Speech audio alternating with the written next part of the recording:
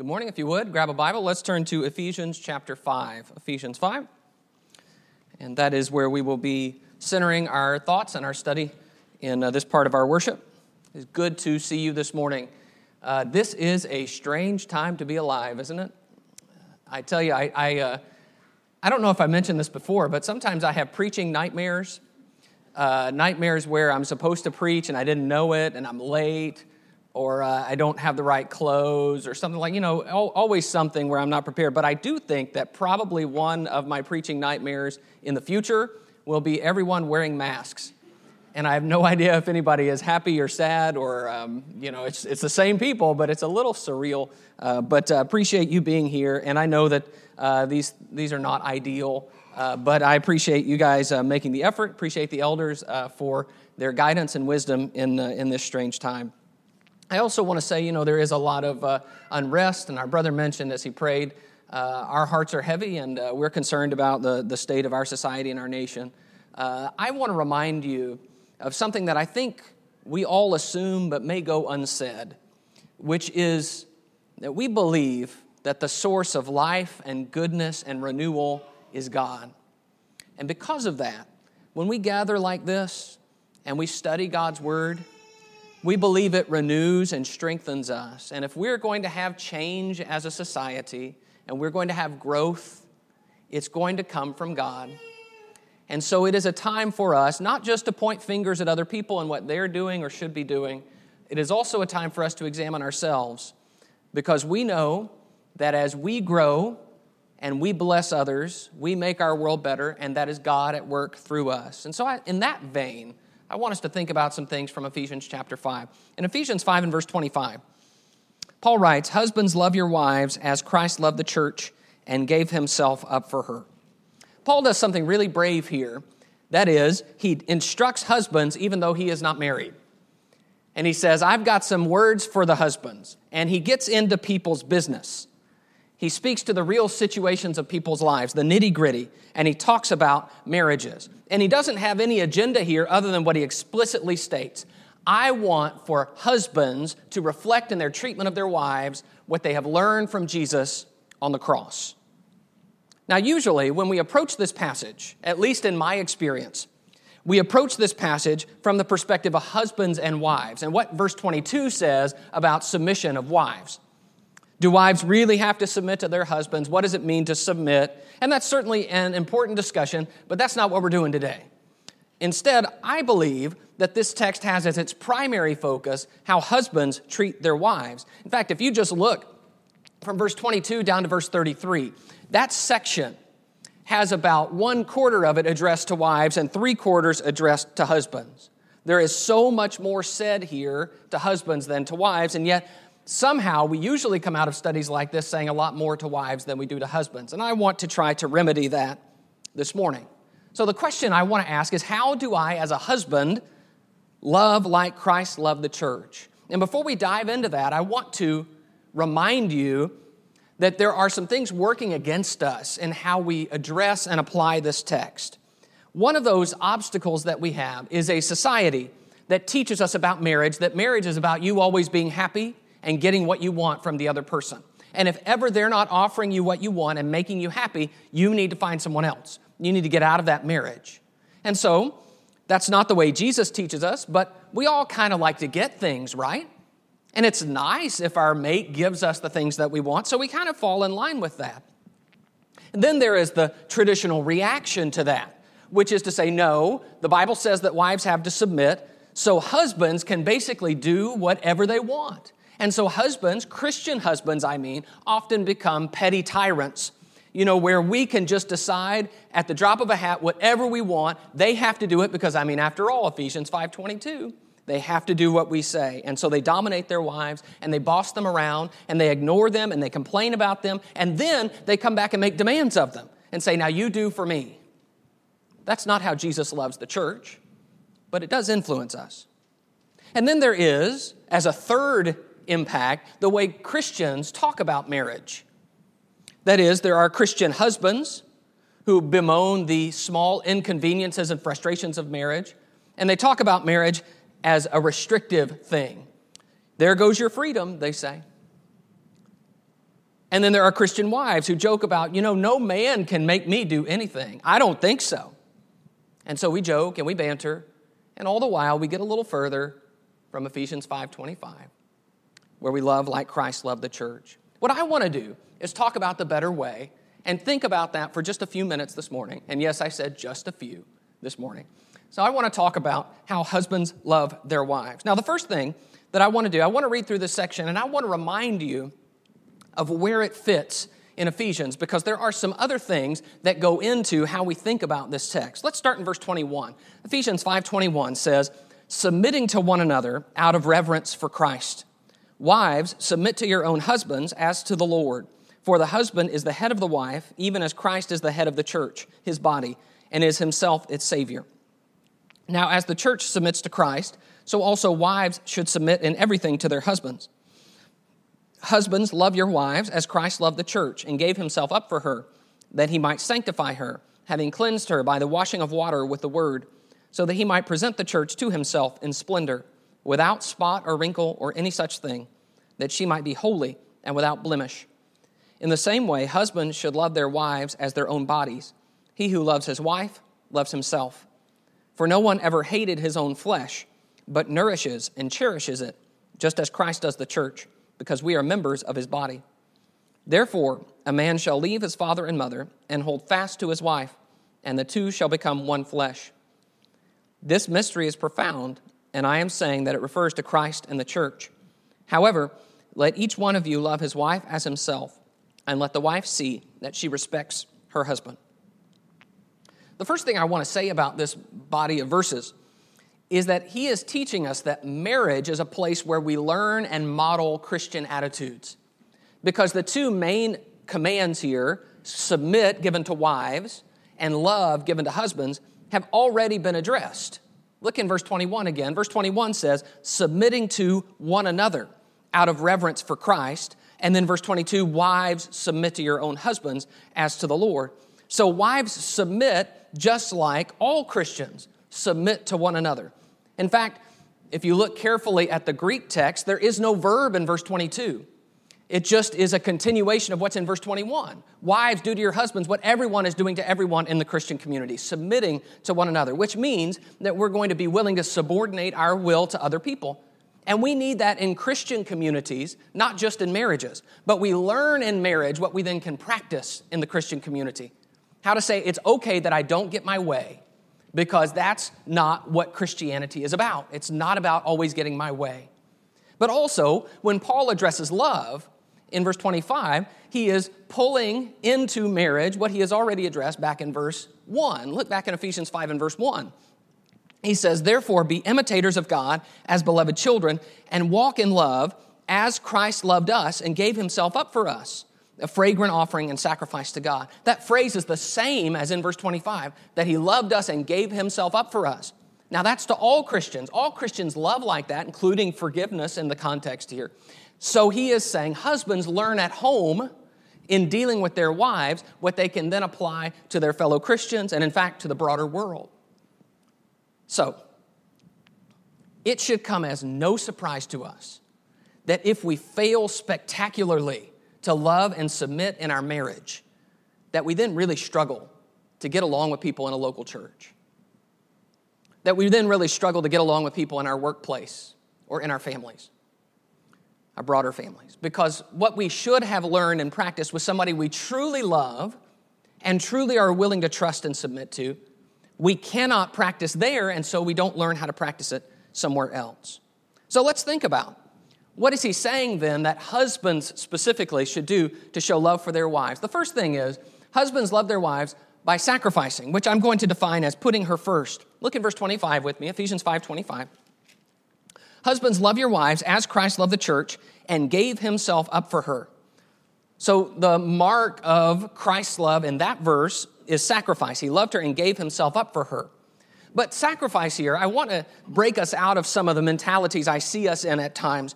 One is that we think this is just about gifts, that as long as I give my wife gifts, I love her. And while certainly that can be an expression of love, I don't think that's primarily what Paul is saying. Be sure you give her lots of gifts because Jesus gave you a gift.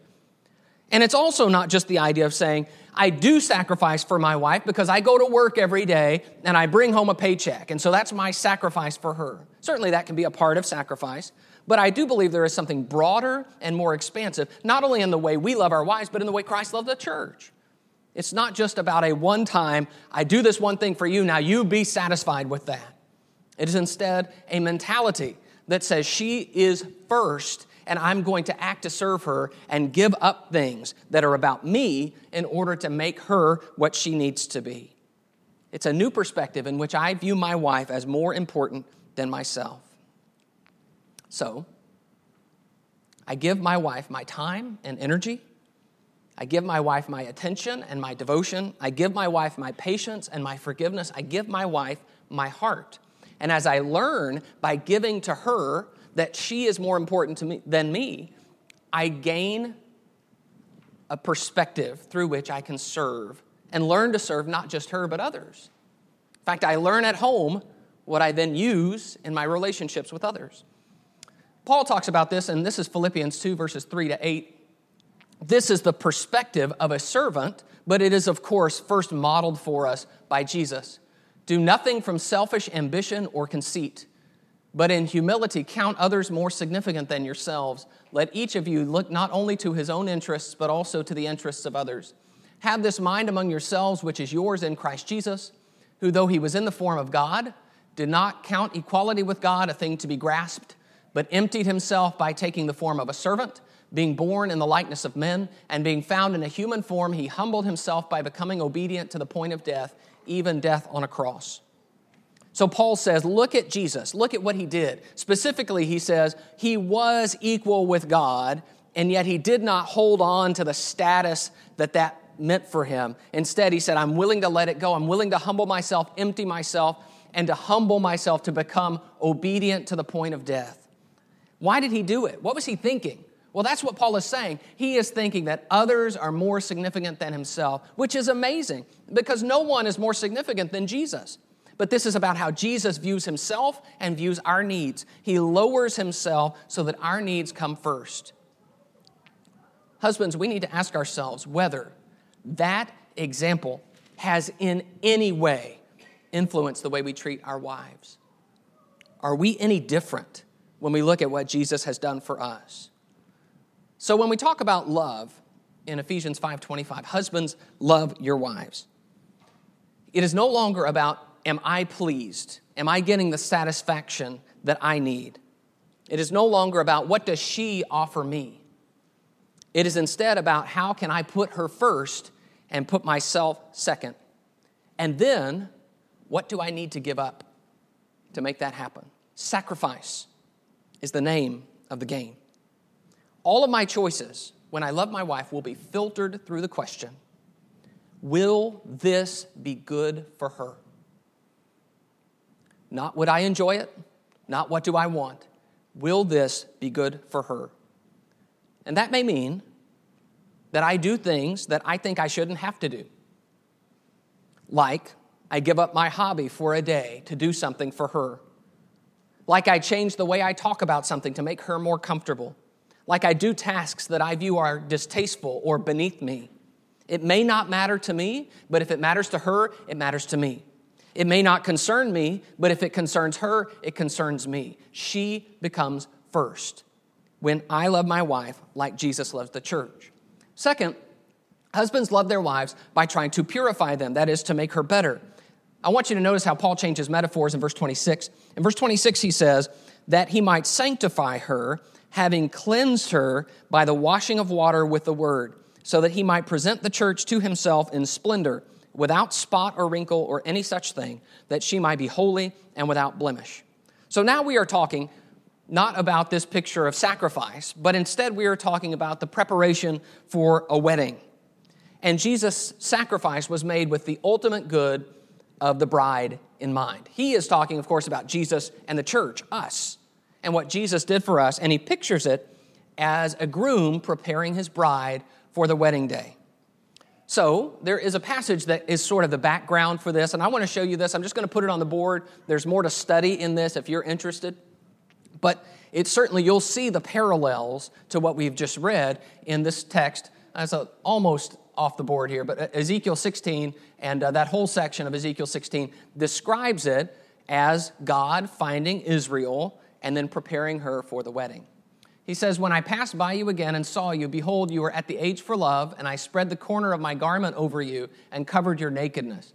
I made my vow to you and entered into a covenant with you, declares the Lord God, and you became mine.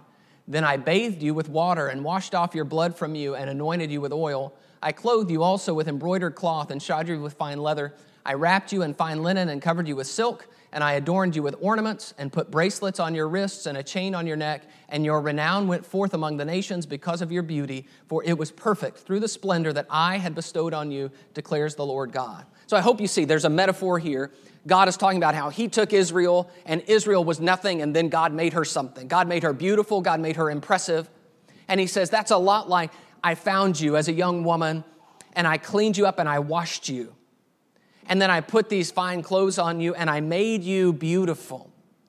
And now you're ready to be married to me. There is a preparation there. And I hope you see, especially in the idea of washing and clothing, what we've talked about in Ephesians 5. There is a tenderness in this picture that says, I wanted to do for you something that would make you better, would make you clean. Now, in Judaism, this is exactly what would happen. There were washings when the bride was preparing for the ceremony, and the bride was then perfumed and anointed and dressed, and it was called the sanctification of the bride, which is exactly the word Paul uses there in verse 26, that he might sanctify her. Now, this is then what Jesus has done for us through his sacrifice. He has washed us, he has clothed us, he has removed all the spots and all the wrinkles. He straightened us out, he saw past our flaws, and he made us beautiful when we were not. One man wrote about this passage, it is the love of Christ that makes the bride lovely. So it's not anything innate in us. It was instead what Jesus saw and then what Jesus gave. What's really impressive about that, though, is that all of these are women's work in the traditional sense, in the ancient explanation. To wash someone, to dress someone, to iron out all the wrinkles, remove all the spots. And yet Jesus did that for us. And so I want to remind you, especially to the husbands here, I want to remind you that roles and the idea that there are men's and women's roles is no excuse to not serve. There is nothing that is beneath Jesus where he says, no, I'm not going to do that. That's women's work. Instead, he has done that for us. And now, verse 28 says, in the same way, husbands are to love their wives as their own bodies. So we think the way Jesus thought. We have the goal Jesus had. When we love our wives like Christ loved the church, we want to purify her and make her better. What can I do for her good? Now, I want to be careful here. When I use the words make her better, I am not saying that husbands need to browbeat their wives and criticize their wives and say, hey, I'm just trying to make you better, honey. This is like the tender movement where the groom brushes something away as he stares at his bride. Not because there is any implicit criticism, but because he wants her to be as beautiful as she can be and as beautiful as he sees her to be. So what does that mean? Well, it may mean overlooking and ignoring some of the flaws and frustrations that every human being has. That husbands, we will see in our wives. After all, isn't that what Jesus has done for us? He does not say, wait a minute, stop the wedding.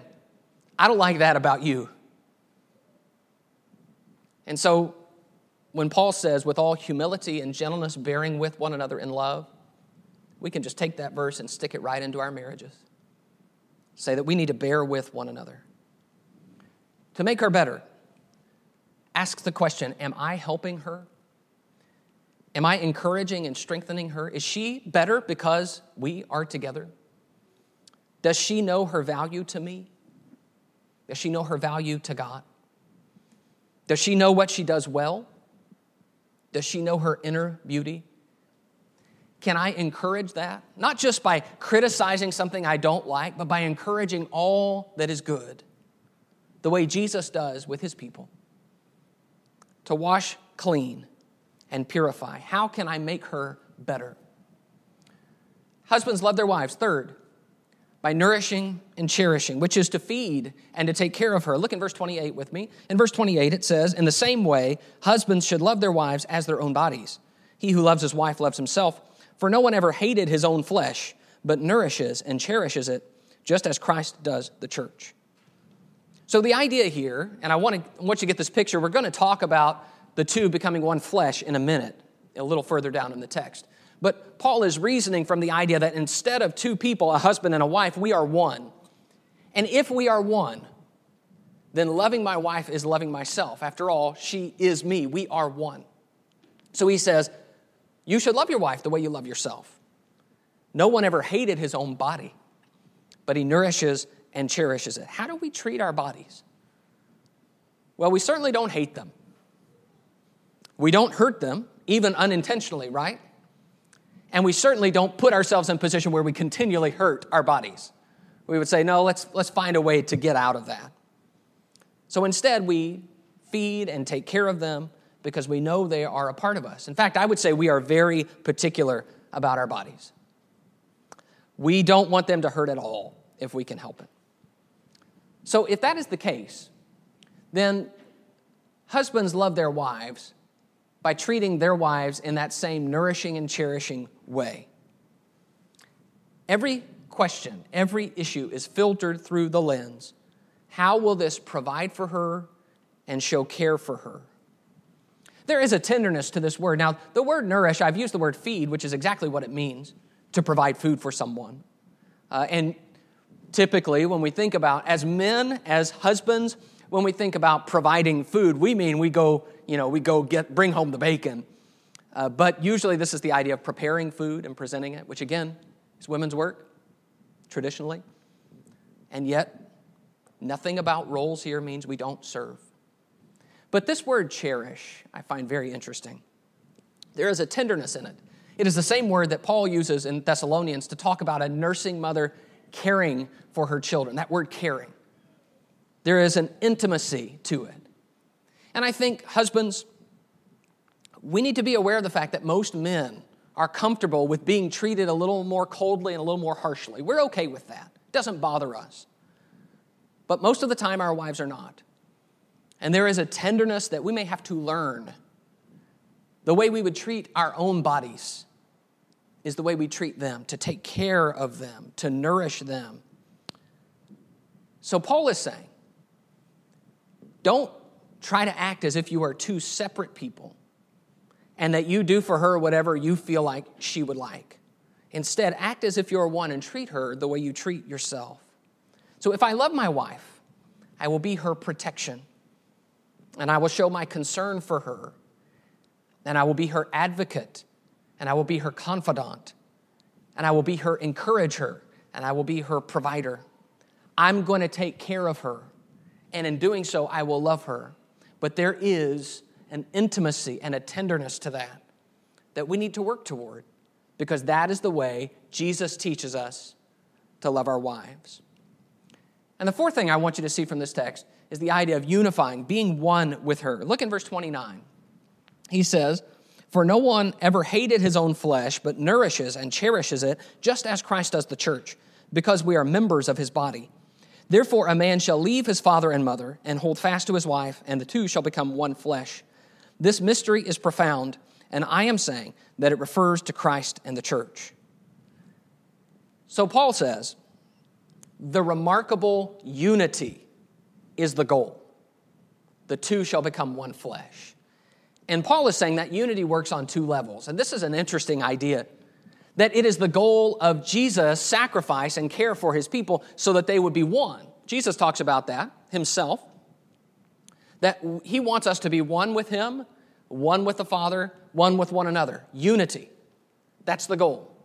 And in fact, he says directly that this passage that we all think is about marriage is actually about Christ and the church. He says that in verse 32. He says specifically, this mystery is profound. I'm saying it refers to Christ and the church, that the two become one. So Jesus does everything he does, providing the church not only with the sacrifice to be cleansed, but also with the continual support and nourishing and cherishing that he provides. He does that all so that we could continue to be one. That's the goal. Marriage, then, is reflective of that. Marriage is about becoming one with another person. That's the goal. Be one with her. So verse 31, therefore, this is a quotation from Genesis 2, therefore, a man shall leave his father and mother and hold fast to his wife, and the two shall become one flesh. The two shall become one flesh. That's not merely sexual. We join lives with another person. We form something new that was not there previously. We become a family. And sometimes there are children as a result of that union. It is a union. We become one. We become different people. And I want you to see that biblically, that is something holy and awesome that happens when two people are married. But that also means that the role distinctions, wives submit to your husbands, husbands love your wives, those role distinctions are not about creating two separate groups, but are instead about we complement one another and work together rather than separating. We have common goals and common hopes. We are in this together. My favorite way of phrasing this is to say, we are a team. And we're on the same team and we're pulling in the same direction. We are one. So husbands, if you want to love your wives, pursue that unity. Be at peace with your wife. Show patience with your wife. Resolve conflict with your wife. Share your vision and her vision for what your family and your future are going to hold. Listen to her concerns. Share your thoughts and your emotions and your fears and your joys with her. Grow with her. Tackle challenges together with her. And over the years, deepen your romance with her. Be one. Our world is selling us the idea that marriage is unnecessary. That really all we need to do is just live with the person as long as it suits us. And then when we get kind of tired of them and we start to go our separate ways, we'll just hit the road. Marriage, our world says, just causes more pain. So what we do is very often we go through life and go through relationships, living separate lives. I want to do my thing. I don't want to sacrifice my freedom. And we hold back parts of ourselves so that we don't get hurt. But men, it is our duty, it is our privilege to take the lead and to say, we are going to be one. I am all in. This is not about me hedging my bets that maybe this won't work out. We are one. And that's what Jesus has done for us. So be one with your wives. Pursue that unity so that you grow closer and closer together as time goes on in your marriage. Now, I want you to notice that nowhere on this list is make her do what you want. That you love your wife by being a benevolent dictator and informing her about all the things that she is not doing that would make you happy. Nowhere here is it be sure your needs are getting met. Nowhere here is the cynical view of marriage that says, it probably won't work. Hey, you might as well give up your right to your own freedom. Husbands, Jesus has called us to do something higher than come to marriage as a taker. He has called us to do something higher than getting to boss our wives around. Something higher than whining about how hard it is to be married, how we're not free, how we don't understand them, and how terrible and difficult it all is. Which, by the way, is a lot like complaining about how hard it is to be a Christian. What he has called us to, what he has shown us, is that there is a kind of love that gives and gives and gives and makes the other person better. And that when we give in that sacrificial way, we have truly learned to live his example. Would you pray with me about that? Oh God, our Father, we thank you so much that you have loved us so much. We thank you, Father, for the way that you have sacrificed your Son to cleanse us and to purify us and to make us into what we are not. We thank you, Father, that you have seen the beauty and the good in us when we have seen only the the terrible, tragic mistakes we've made. And we thank you, Father, that you have redeemed us and that you're willing to be in relationship with us even today. We're thankful, Father, that you hear our prayers, that you hear our worship, that you're here with us. And Father, we know that we're undeserving of this. And Father, we pray earnestly that you will help us not only to appreciate what you've done, but that our lives will be transformed because of it. We pray that you'll help us to follow the example of our Savior, to truly lower ourselves and put others above ourselves. Help us, Father, to trust you and to trust this example. And help us, Father, to love as you have loved us. Father, I pray for our husbands and our families. I pray that you will give us a heart to follow Jesus. I pray that you will bless us as we try to give up and sacrifice for one another. I pray, Father, that you will refine in our homes, help us to become the people you want us to be so that we can then share those same values and virtues with those in a local church and with those in our community. And in this way, Father, begin to change this world and to make it more into what you want it to be. Father, we are so thankful that you are patient with us and that you love us so much. And I ask your help, Father, as we try to live your word. In the name of Jesus we pray. Amen. Might be someone here this morning who needs to respond to the invitation. This is the time we have set aside so that if you need to make a statement that we can help you with something, or that you need to confess a sin that you want us to pray with you about, or if you're ready to become a disciple of Jesus and to have your sins washed away by being buried with him in baptism, this is the time where you can let us know about that and we can help you to be right with God. If you have any need, we ask that you come to the front right now as we stand and sing to encourage you.